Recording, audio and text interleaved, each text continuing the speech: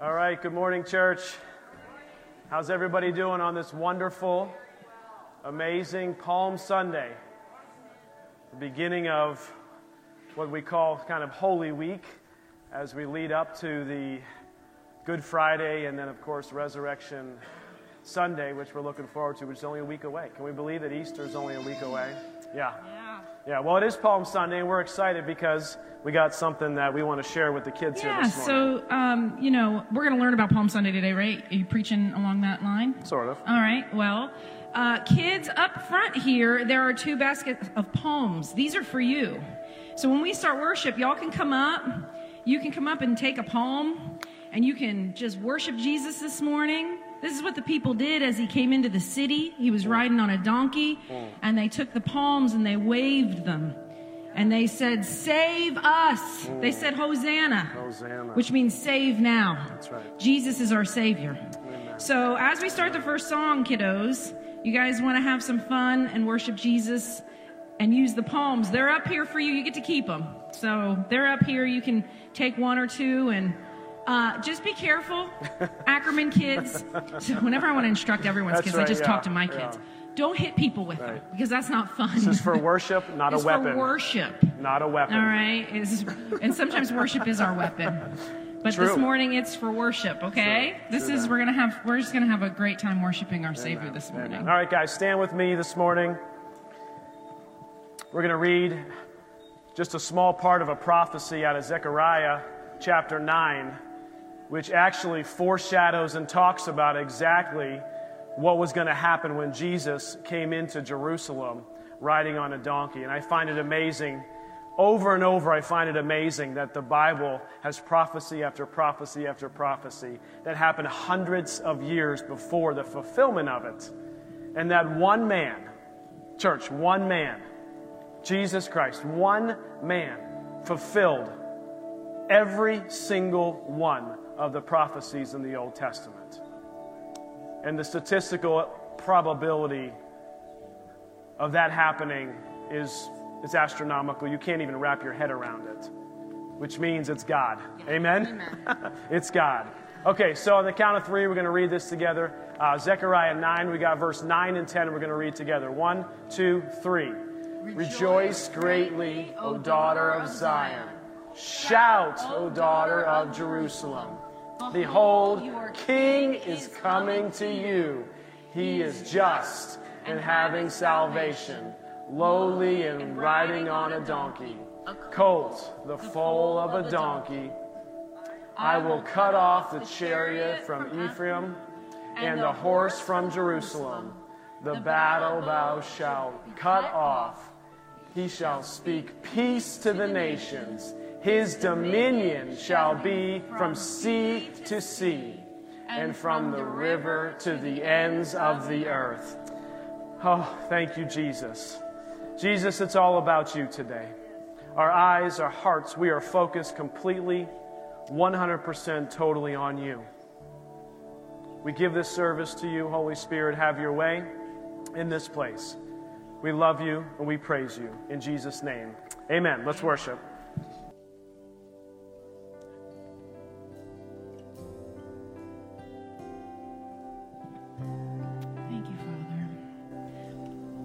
As we move to the tables to receive our communion elements, you'll go to the table that's closest to you, and it's 2 cups, so you'll pick up, just one pick up, 2 cups at the same time. And you're going to hold your communion. We're going to take it together once everyone gets back to their seats. As we do that, we do this as a family, to come together as a family to remember the body and the blood of our Lord Jesus. And as we do that this morning, I just feel this impression of remember me rightly. Remember me rightly. There's a lot of different versions of Jesus out there, but there's one that's right. He was a real person. Remember, there's this thing, our stories will be told in heaven, and they'll be told rightly. There's more to your story than you even know. Because there's so much has happened to us that we don't remember, or we didn't mark, but that affected us. And so Jesus loves us in the wholeness of who we are, in the wholeness of our story. We go to the Word to see the real Jesus. This morning, remember him rightly. And what he impressed upon me is I have 8 kids, and not 2 of them are alike. They're nothing alike. I've got kids that have been so easy to raise because they're just good. They just obey. Then I've got these sassy little things that are full of spunk and questions. And you wonder, is it okay that she's even asking that question? But it is. Jesus loves. I would never change 1 iota of one and swap it for a little bitty bit of another. That's right. He loves us. So this morning, let's move to the community tables. And we're going to remember him.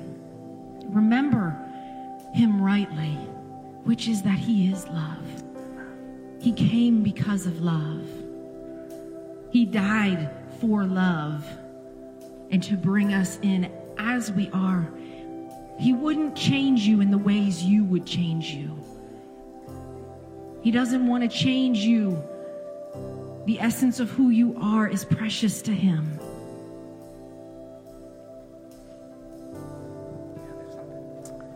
Yeah, before we grab our elements, I just had a scripture out of Hebrews, which is part of our Bible reading plan this week. And man, Hebrews is so good.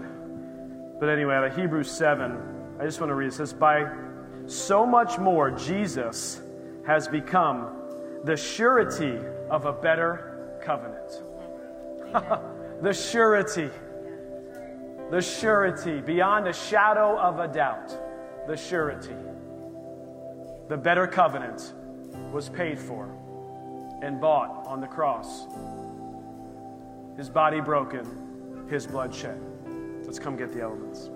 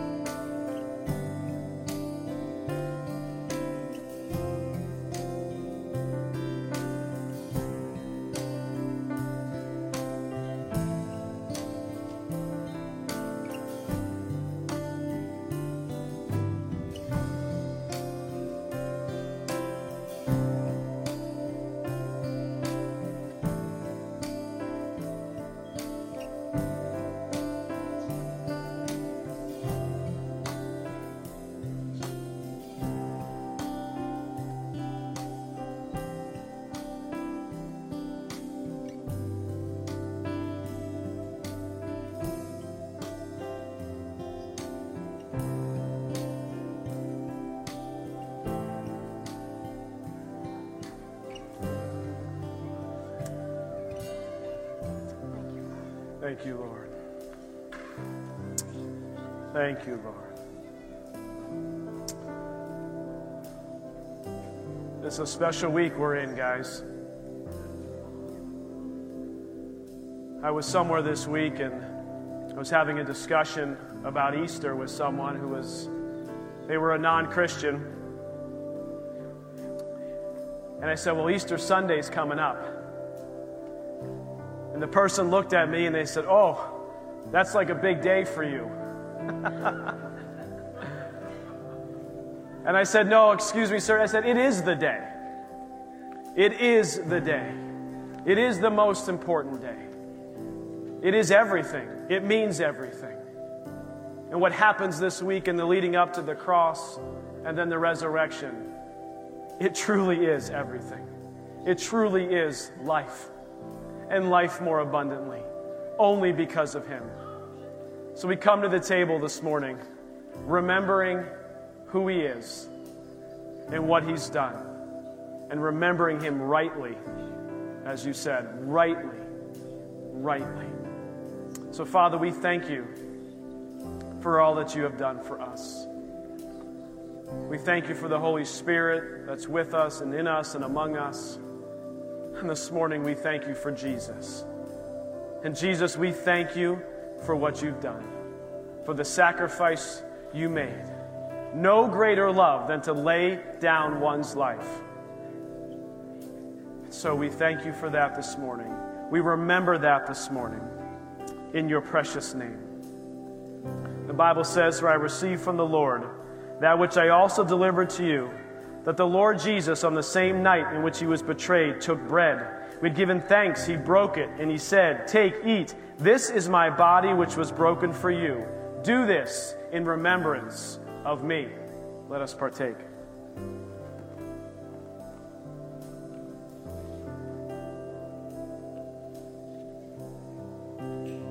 Thank you, Lord. In the same manner, he also took the cup after supper, saying, "This cup is the new covenant in my blood. This do as often as you drink it in remembrance of me. For as often as you eat this bread and drink this cup, you proclaim the Lord's death till he comes." Let us partake.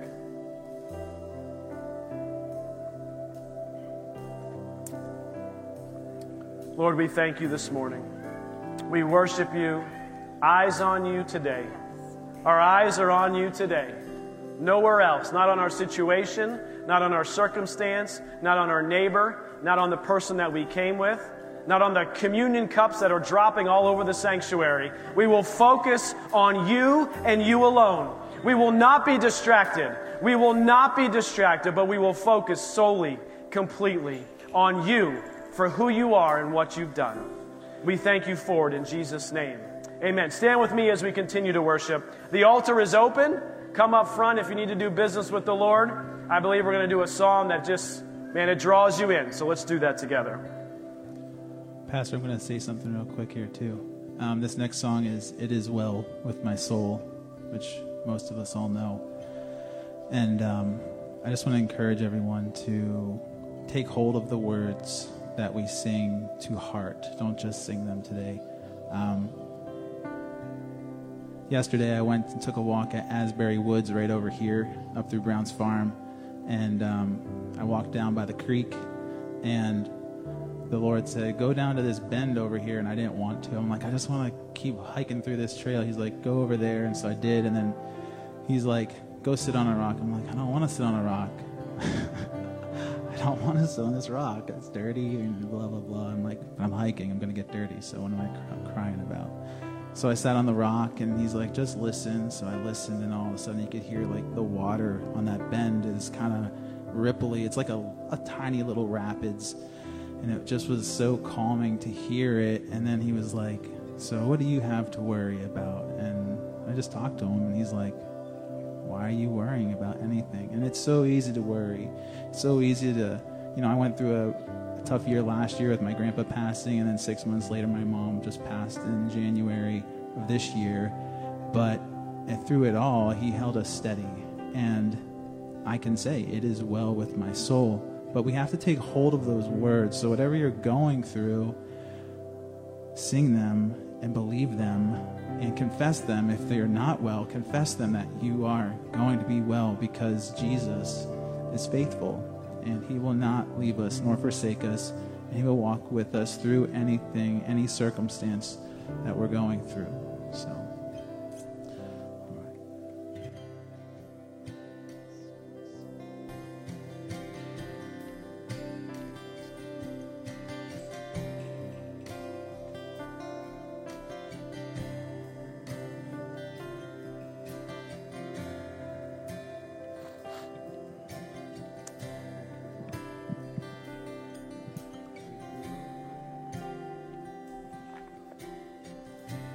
When I look at the life of Jesus, I never see him in a hurry.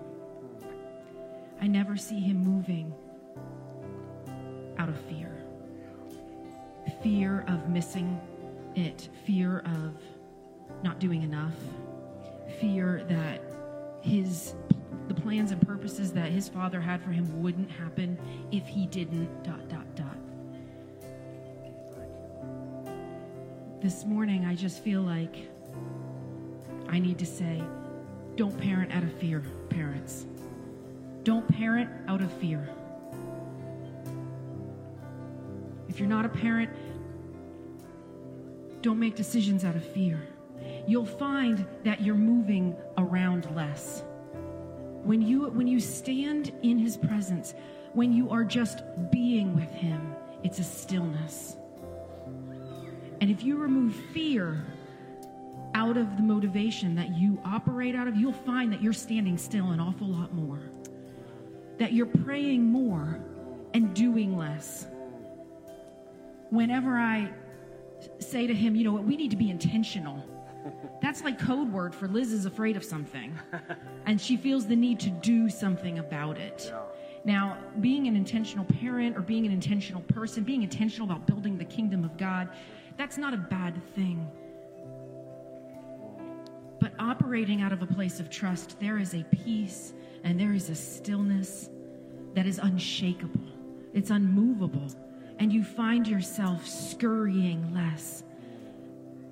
And you find yourself actually fighting less with other people. Because you're not always on the move, pressing.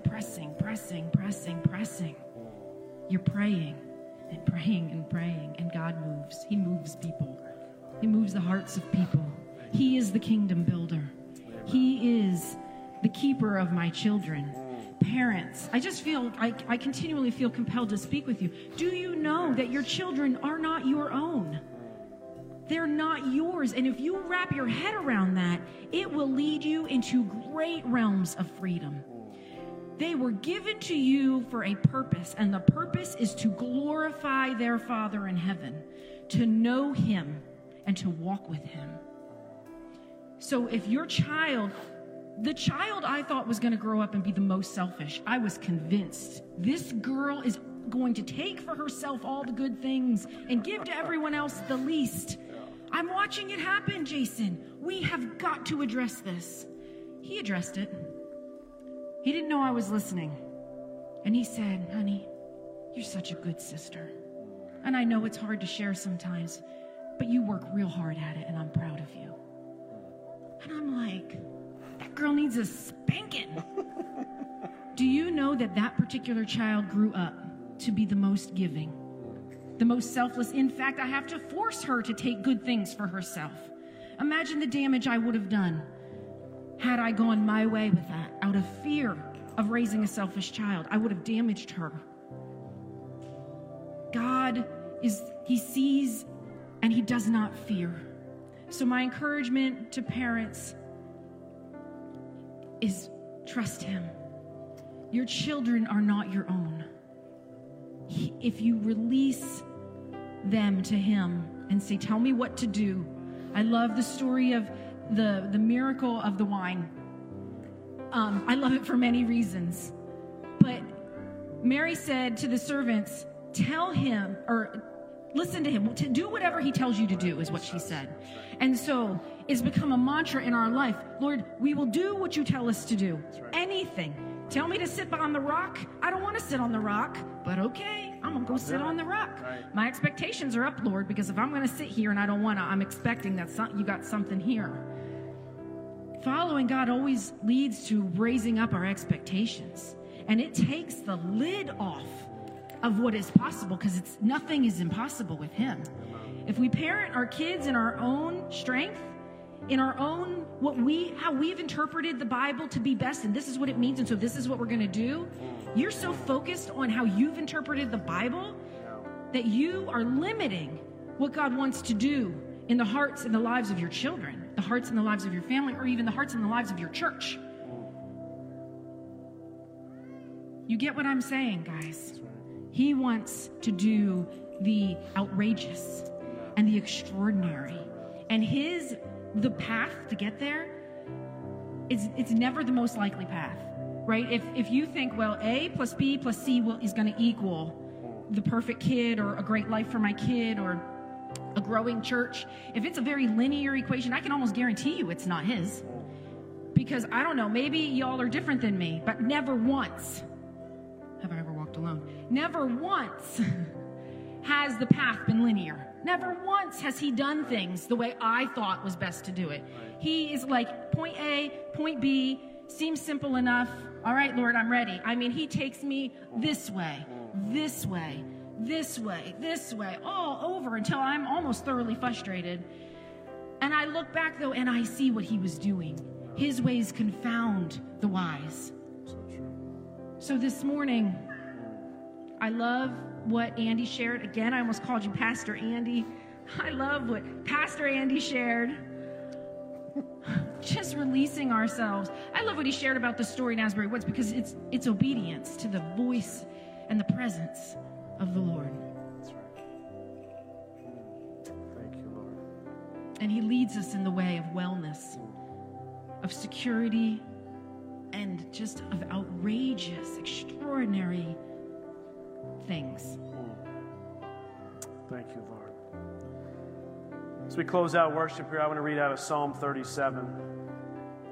I'm just going to read a part of it. It says, "Trust in the Lord and do good. Dwell in the land and feed on His faithfulness." We're going to feed on something this week. Let's feed on His faithfulness. Delight yourself also in the Lord. So not only feed on His faithfulness, but delight yourself also in the Lord, and He shall give you the desires of your heart.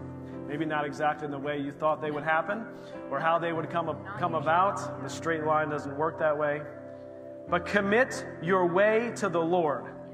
Whatever way He's taken you on, whatever path, as you said, that you're traveling, commit the whole thing to Him. Trust also in Him, and He shall bring it to pass. He will get you from A to B. But we have to trust in Him. He shall bring forth your righteousness as the light and your justice as the noonday. Listen to this. Rest in the Lord.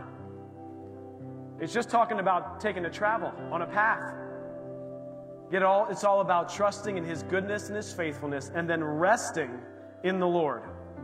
And wait patiently for Him. Don't get too far ahead of Him. Do not fret because of him who prospers in his way, because of the man who brings wicked schemes to pass. Cease from anger and forsake wrath. Do not fret. It only causes harm. Don't fret, guys. It only causes harm. For evildoers shall be cut off, but those who wait on the Lord shall inherit the earth. So, Father, we thank you this morning. We thank you for your confirming word. We thank you, Lord, that you are working, that you are moving in our midst and in our lives. We trust you. We trust you. We trust you with everything. In your precious name we pray. Amen. Amen. All right, church family. We just have a few announcements this morning.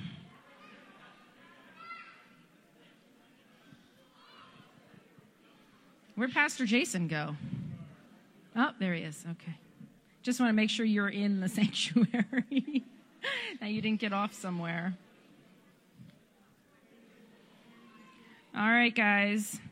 Worship and prayer is continuing Wednesdays at 6:30.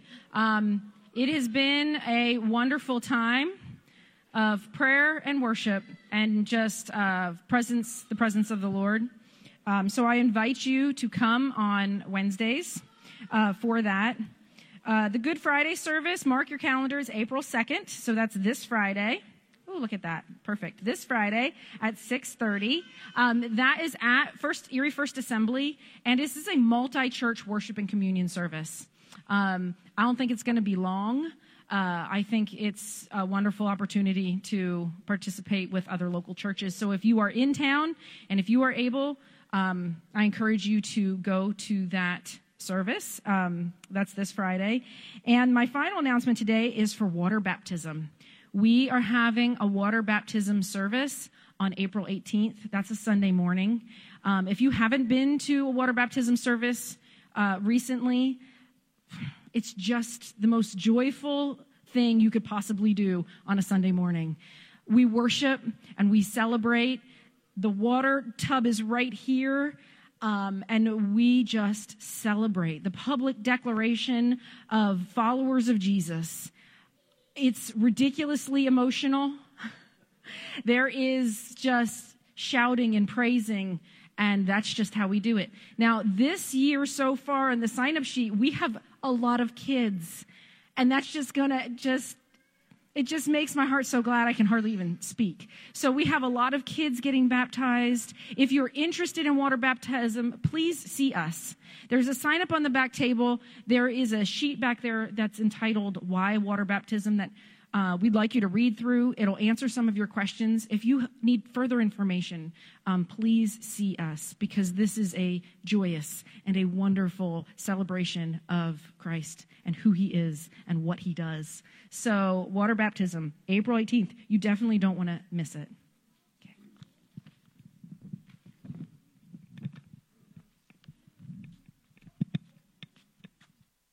Got one palm branch left.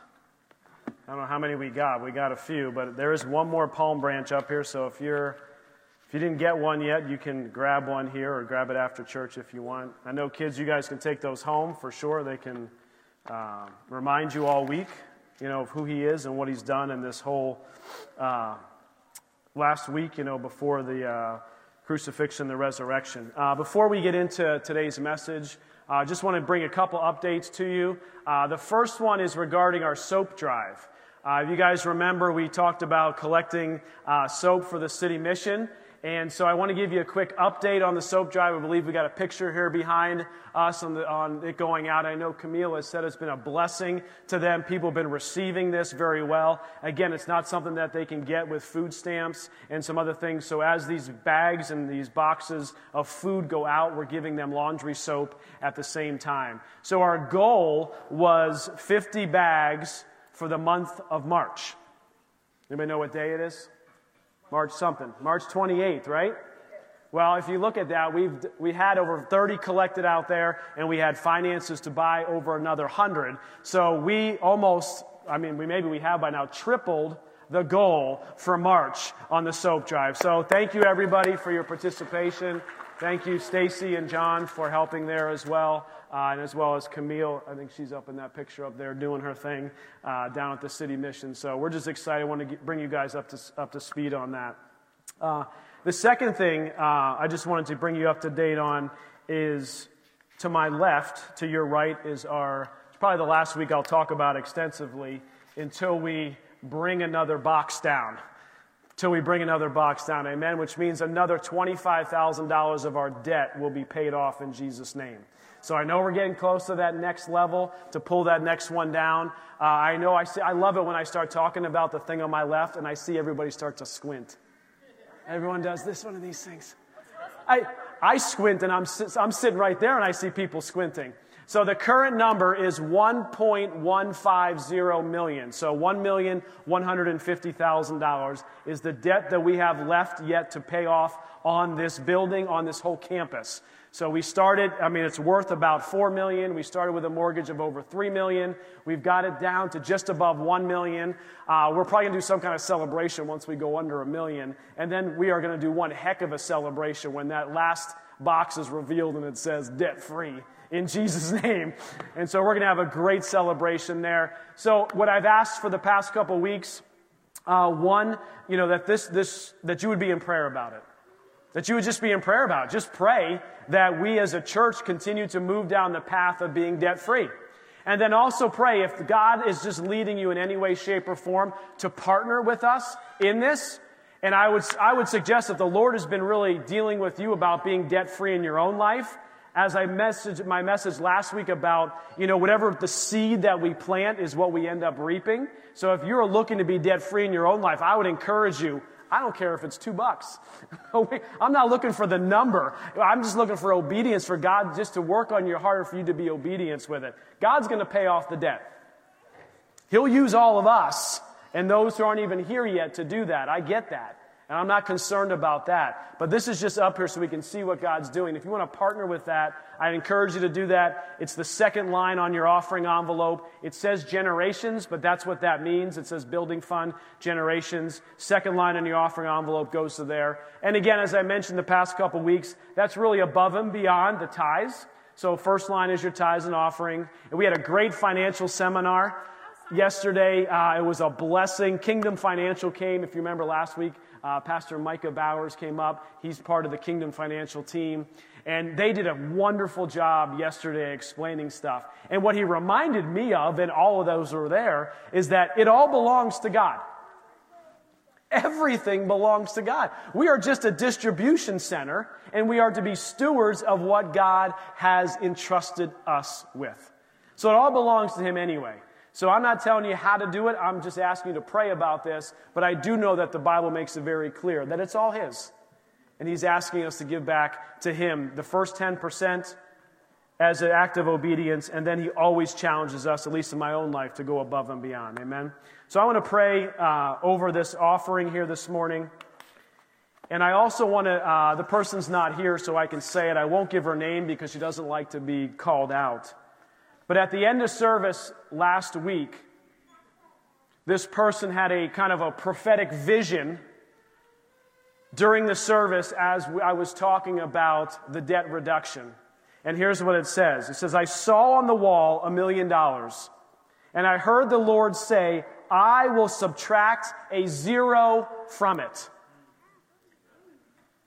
Guys, let me put that in perspective. A 0 coming off that number does not mean $10,000. Let me take you back to math. We're removing a decimal place. And in this case, the decimal place is the million number. Okay, so when he says, the Lord is giving a vision of removing a 0, it means what once had 7 zeros now has 6 zeros. Amen? And I'm believing that first number is still the 1. So, I mean, we're talking from 1.1 million to only $100,000. And so that was exciting, but here's what's more exciting. Along with that, here's what she saw. She saw on the logo of the church the interstates of Route 79 and 90. And I saw prodigals walking on it towards the center of the cross. He is bringing the prodigals back into the fold. Amen? I mean, the first part was great. The second part is what it's all about. The first part's awesome, cool, we can clap and cheer. But the second part, God drawing back to Him those who are a part of His family. Amen? That's what's exciting. Let's pray. Heavenly Father, we thank You that we are truly just distribution centers of Your resources that You've given us. Father, may we be faithful stewards of what You've given to us. Thank You for leading us and guiding us. And Lord, we put our trust in You with our finances. And so, Father, we also pray for this message on Palm Sunday, that You would just open our eyes to see Your goodness, Your faithfulness, and how You want to work and operate in our life. In Jesus' name, amen. Amen. Okay, guys, I've got 2 testimonies I want to share this morning. How many love a good testimony? Only some of you. How many of you love a good testimony? Hallelujah. Have somebody wave a palm branch for a good testimony, okay? All right, this is, we got this over the website. A young lady named, someone named Jessica Rossi. I don't know, does anybody know Jessica Rossi? Oh, yeah, we know Jessica Rossi. She sent it in. I love it when she sends me these things because she knows how much I love testimonies. She was in youth group with me when I was a youth pastor, and she'd be like, Pastor Jason, I've got to tell you something about what happened this week. And then the next week she would say, Pastor Jason, I've got to tell you something that happened this week. And I absolutely love it. She says this, I'm a type 1 diabetic, and my hemoglobin, there's going to be a lot of medical terms, I'm probably going to skip those, which was, and she gives the whole thing, which is linked to sugar. And all these things she talks about, spontaneous bond with hemoglobin, present these things, was 7.6, which she hadn't seen since she was diagnosed at the age of 2.5. 7.6 is a good number. It needs to go down. What the number was in the beginning was 12, which was really bad. But at 7.6, she's continuing to confess to get to the 6.5 that her doctor wants to see. I was also told these things with proteins and stuff that's coming out of her kidneys was now down to 69%, which used to be at 100%. So praise God for His healing power in her life. And here's another one. So he's not here today. I asked him if I could share it. I was going to have him share it, but he's not here today. Charles Musella. Love this guy. Awesome man of the Lord. evangelist at heart, loves to share the gospel. But if you remember last week, somebody came up to me and said, I think God wants to do some healing on people's back. And that person mentioned that to me, and it just resonated with my spirit. And I called people up here for that last song. I said, if you've got pain in your back in any way, shape, or form, I want you to come up here during that last song. Well, he came up. I saw him kneel right over there. And he said the moment he stood up after worshiping with that song, the pain was gone. Completely gone. And he said, that's really great news. But he said, I'm not going to tell anybody. So I want to make sure that it's gone in Jesus' name. And so he went all week, and Brenda's wife as a witness, he went all week, and he didn't call me until yesterday. He said, Pastor Jason, the word that the Lord had, the healing he wanted to do last week was for me. And I could have been for other people as well, but it was for him. And his back is completely and totally healed in Jesus' name. So, praise God. He is so good. I love testimonies. All right, open your books, open your Bibles. That great book that you have in front of you or your phone to Matthew 21. Matthew 21. This is Palm Sunday. And I want to talk to you about a couple of things here this morning regarding Palm Sunday. And I want to read the story first. And then I'm going to take a break right in the middle of the story. I'm going to give some points about Palm Sunday that I think are important. What those palm leaves really mean. Why did Jesus come in on a donkey? We're going to talk about those things. And then we're going to pick back up after he came into Jerusalem and see what Jesus did next. How many of you know when someone knows that they're in their last week of their life, you kind of want to look real closely as to what they're doing and what they're saying. And I believe that as we begin this Palm Sunday, as we're moving towards Good Friday and Easter, I want us to look at what did Jesus do after entering Jerusalem. And so let's start in Matthew 21, verse 1. Now, when they drew near to Jerusalem and came to Bethphage at the Mount of Olives, then Jesus sent 2 disciples, saying to them, go into the village opposite you, and immediately, I love this, immediately, Jesus knew what was going to happen. Immediately, you will find a donkey tied and a colt with her. Loose them and bring them to me. And if anyone says anything to you, you shall say the Lord has need of them, and immediately he will send them. So first, let's just stop for a minute. I'm just wait a second. Jesus just was sending his disciples in to thieve up a donkey or what's going on here? Right? As you read it, if you just read it all by itself in context, but what you have to know is Jesus knew exactly what was going to happen, how it was going to play out. He was doing nothing but asking for them to be obedient to his command. And knowing exactly what was going to happen, Jesus said, go and get that. And he said, immediately you'll find it. Immediately. And then in other Gospels, I'm not going to read them, but it says, somebody did ask him and they said, hey, the Lord has need of this. And immediately they let them go to come back to where Jesus was. All this was done that it might be fulfilled, which was spoken by the prophet, saying this. We read this morning. Tell the daughter of Zion, behold, your king is coming, lowly and sitting on a donkey, a colt, the foal of a donkey. So the disciples went and did as Jesus commanded them. Can we stop there for a second? What did we say earlier? What did we say earlier? Whatever he says to go do, do it. Whatever he says to go do, do it. Whatever Jesus is speaking to you to go do it. It may not make sense to you. It probably didn't make any sense. Jesus is telling me to go and take. I don't understand. But what happens is they went and whatever he commanded them, they went and did it. They brought the donkey and the colt, laid their clothes on them, and set him on them. And a great multitude spread their clothes on the road. Others cut down branches, these palm branches that we have, from the trees and spread them on the road. And the multitudes who went before and those who followed cried out, Hosanna.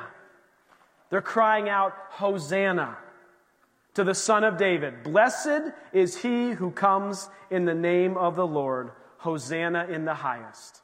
Verse 10, and when he had come into Jerusalem, all the city was moved.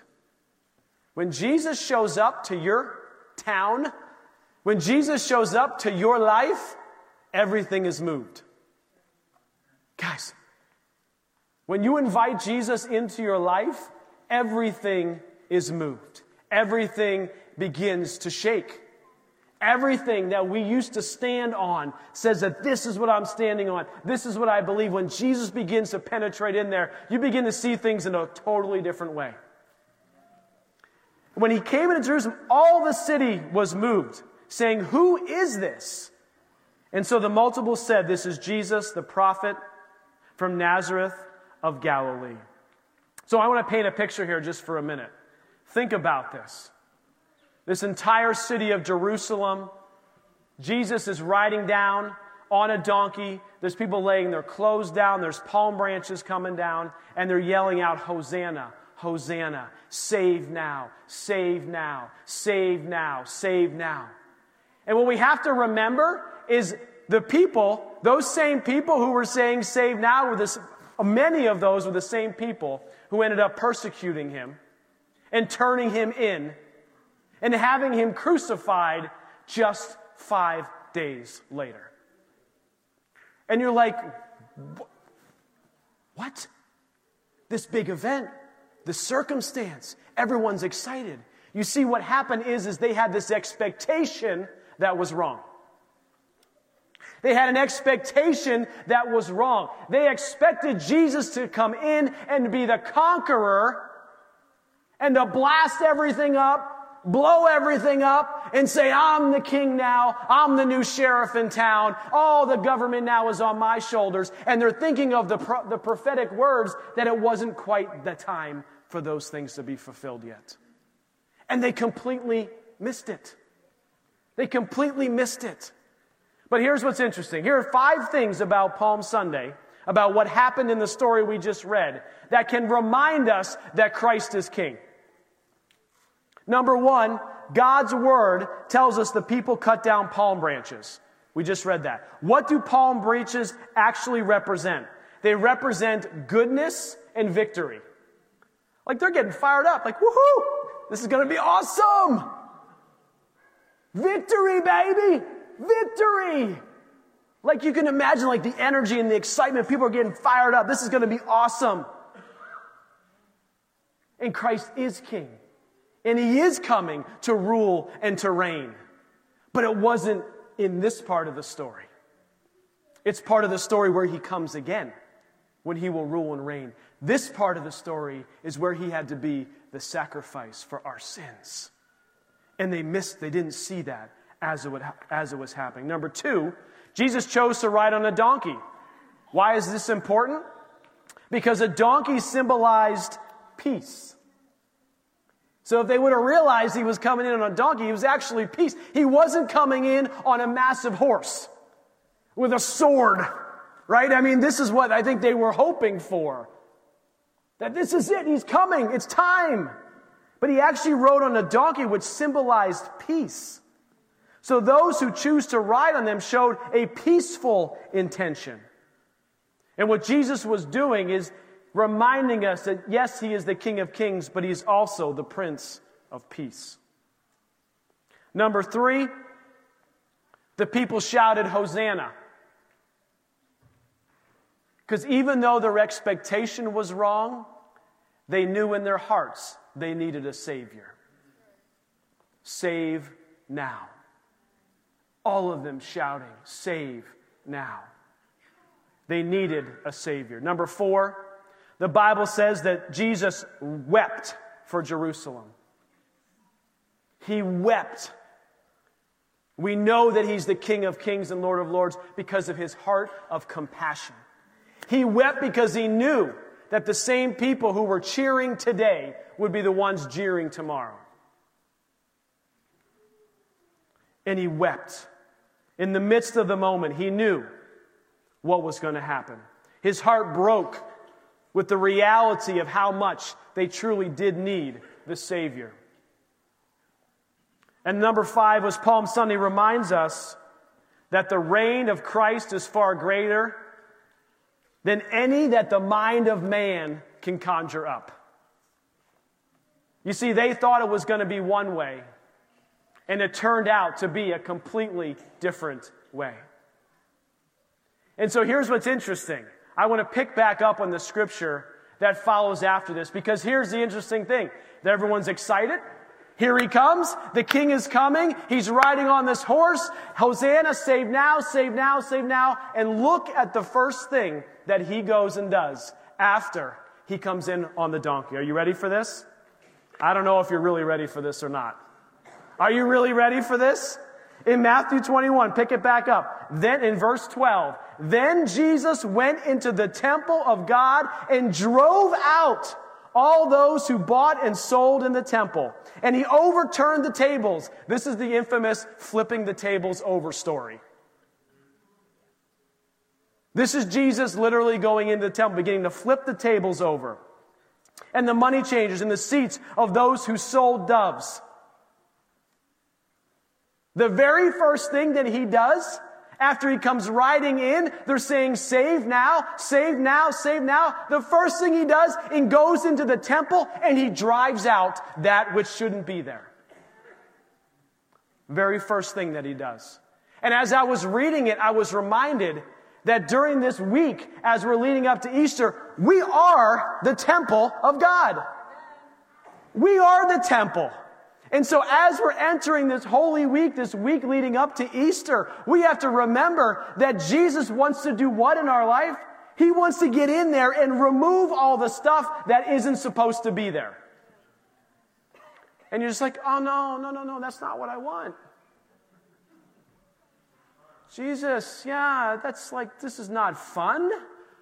This is supposed to be the happy week. We're so joyful. You came in on a donkey. We're waving the palm branches and save now. Woohoo, save now. And now what is he going to do? He's going to come in and he's going to begin to take out the stuff that doesn't belong. You're like, really? This is the first thing that Jesus did. And so what is our response? If this is the first thing Jesus did, he went after the things that needed to be removed. What is our response? Our response is to ask the Lord, what needs to be removed in my life? What is it in here? If this is the most important thing, it's the last week of his life. He wants to show us exactly what to do. He went into the temple. If we are now the temple, he is coming into us this week, and we have to say, Lord, please remove. Are you willing to say it? Are you willing to pray it? Because if you pray it and you mean it, he's going to do it. And so, I mean, it's like a cautionary prayer. Or maybe a dangerous prayer. I'll tell you what. You need to ask the Lord. Well, I know he wants you to do it. He wants you to do it, but you got to say, Lord, remove from here that which is blocking more of you in my life. What is it, Lord? What is it, Lord? Because during the first thing he did, he went right into the temple and he started removing the stuff. Removing the money changers, removing everything that what shouldn't belong there. And so that's what Jesus wants to do in our life.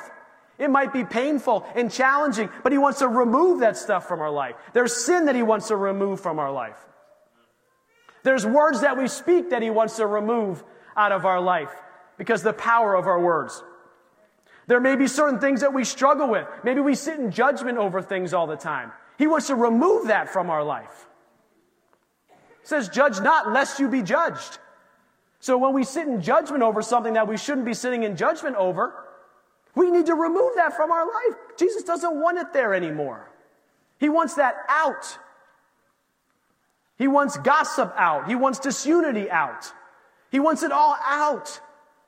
And so we have to be willing to say this week, Lord, remove that which needs removed. This is I'm not getting shout down this morning. This is like, wait a bit, what about all the goodness? It ends up being goodness. Because he is good, because he loves you, because he cares for you, he doesn't want the stuff that's in here that needs removed to stay. Because the stuff that's in here, if not removed, causes what?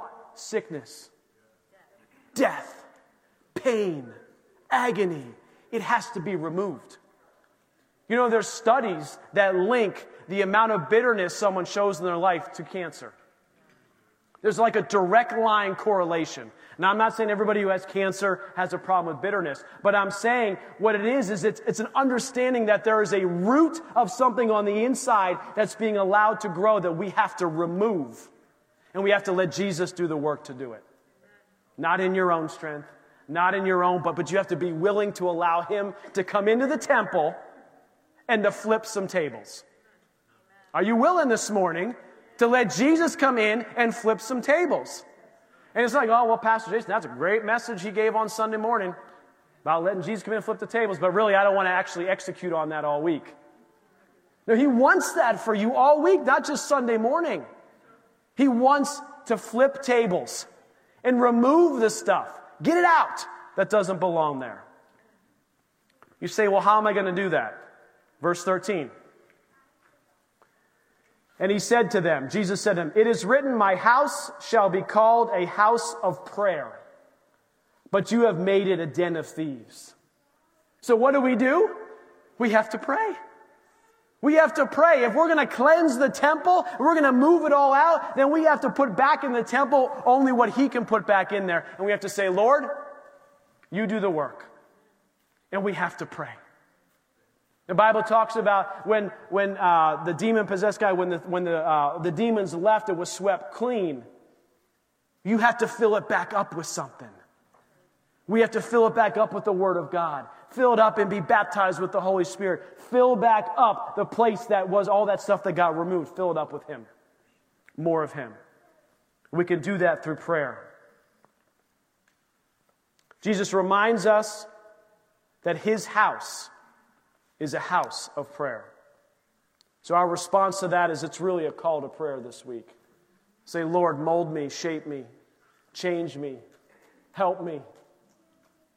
Be willing to allow Him to root out those things. Verse 14. Here's the hallelujah. Here's the praise. Here's I might get a couple amens. So if we are willing to follow this process that God has, that Jesus modeled on His last week on this earth, that He said, I'm coming into the temple, I'm blowing all this stuff out, I need you to pray because my house is called a house of prayer. What begins to happen? Look at the next verse. Then the blind and the lame came to Him in the temple, and He healed them. Then He healed them. You're like, whoa. What do you mean, then He healed them? Think about that. He came in, He removed everything from the temple that shouldn't be there. He said, let us pray, seek Him and who He is, and then healing is released. Now, I've talked, there's 10 different ways God heals in the Bible. This isn't the only way, but this is one of the ways. But think about that. The blessing blockers, the healing blockers, the things that in our life, Jesus wants those removed. He wants those removed from your life. He says, then the blind and the lame came. And if you're interested to look in that word blind there doesn't just mean physically blind. It actually means emotionally blind.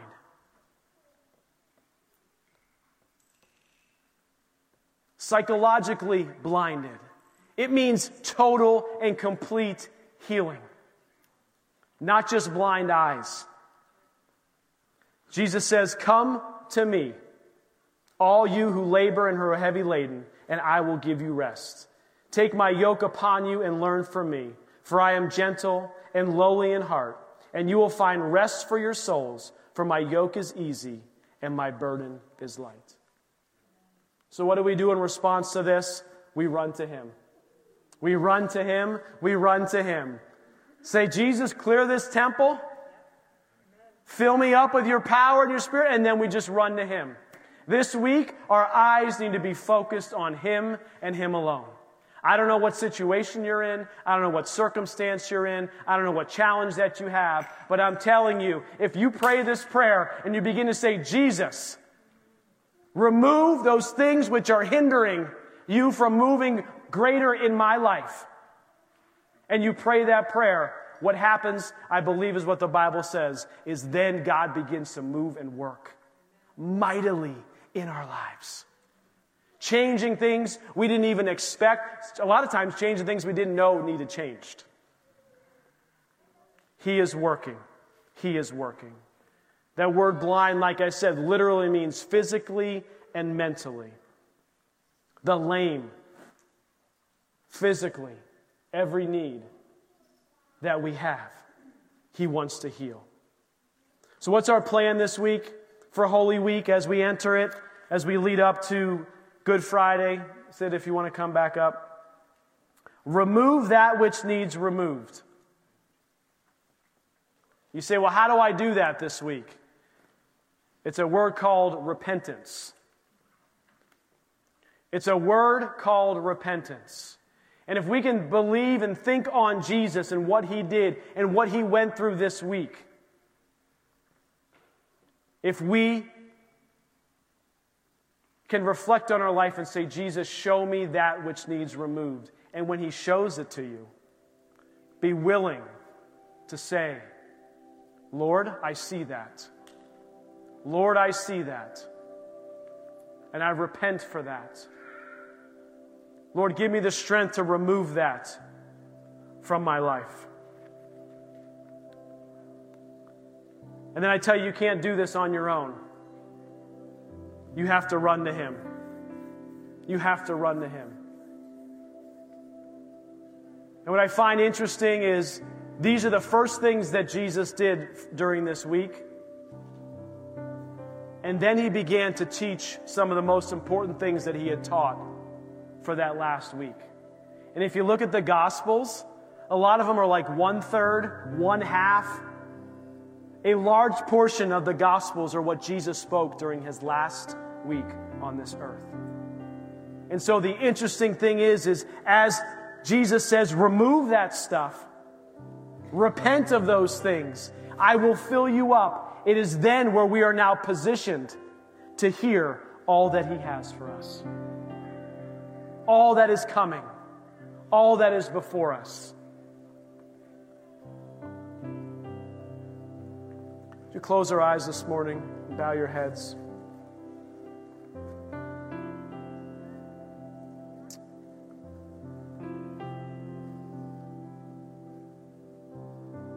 Thank you, Lord. Thank you, Lord. Jesus, we thank You for this week, for what You've done, what You are going to do, what You really already have done, that we are just remembering this week. Jesus, we thank You for Your sacrifice on the cross. Jesus, we thank You for clearing the temple. And Father, we ask that You remove that which needs removed so we can clearly see and hear what You have for us. And Jesus, we run to You. Every day this week, our hearts, our eyes are focused on You and You alone. And Father, we love You, we worship You, and we praise You. If you're here this morning, keep your eyes closed and head bowed. If you're here this morning, you've never made Jesus Christ your Lord and Savior. You say, I've heard about this Easter story. I know what happened, but I've never truly made that decision. If you feel the Holy Spirit just pulling on the inside this morning, if that's you, say, Pastor Jason, I want to make Jesus my Lord. I believe what happened this 2,000 years ago. And I want to make Him my Lord and Savior. If that's you this morning, just raise your hand up. Thank you. I see your hand. Thank you. Thank you, Father. Thank you, Father.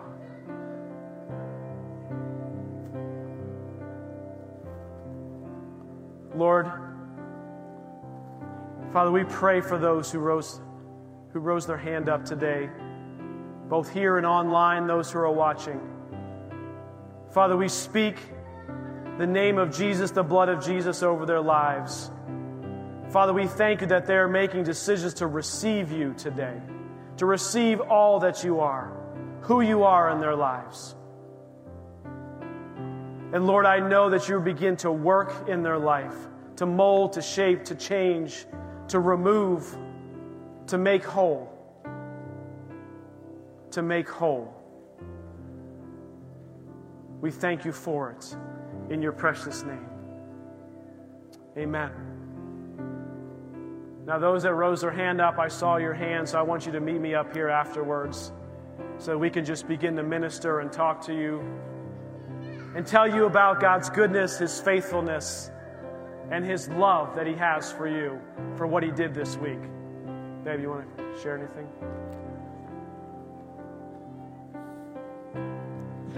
Such a good message. So I love the Holy Spirit and how He ties things together, because earlier He talked about how there's point A and point B. And when Jesus rode into Jerusalem on that donkey, those people were crying, Hosanna, and they had in mind what Jesus was going to do. But that's not at all what He did. And they wanted to be saved. And so He went to the temple and started flipping tables. That was the saving. You want to be saved? Get rid of this. Get rid of this. But that made them hate Him. So He was doing what they cried out for. But the process was not preferable to them. His methods were not preferable to them. And so they hated Him. And they called for Him to be crucified. As we walk with Jesus, we cry out to be crucified with Him. And the process is not preferable, but we trust in Him. And if I asked how many people go to the doctor, and when you go there, they do things that are not comfortable. From the blood pressure cuff, which is actually not painful, but it's definitely not comfortable, to things that are just really painful. But there's a level of trust you have that doctor is working for your good. There's pain in the process, and we trust that with doctors. But when it comes to Jesus, sometimes we're just like, what are you doing? Where are you? Like, where are you? He's working. He's working. But the process is never what we think it is. And I just love how that message just ties all of that together. And I love, it says, and then they came. Then they came. You want to know, why aren't the seats filled? We're in the process, baby. But I have every confidence that God is working. Amen. And they're coming. Amen. They're coming. The blind, the hurting and the broken, they're coming in droves, because Jesus is the only answer. Amen. Amen. Well, I'm going to say a benediction over you guys. Prayer team, if you guys want to come up here. There'll be people up here who can pray for you. Again, if you raised your hand, I want to see you up here, because I just want to talk to you for a couple minutes and just minister to you. But as I read this benediction, the prayer teams will be here in the front. If you need prayer for healing, just an agreement for anything, relationship-wise, whatever it is, they're here to pray with you, to talk with you. You don't have to share all the details if you don't want, but they are people of faith who will pray with you and agree with you in the name of Jesus.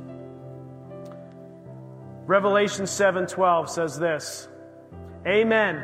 Blessing and glory and wisdom and thanksgiving and honor and power and might. Can I read it again? Think about this. Blessing and glory and wisdom and thanksgiving and honor and power and might be to our God forever and ever. Amen? And amen. You are dismissed. Happy Palm Sunday. Invite someone to Easter service next week. Same time, same place, 10 a.m. We'll see you then.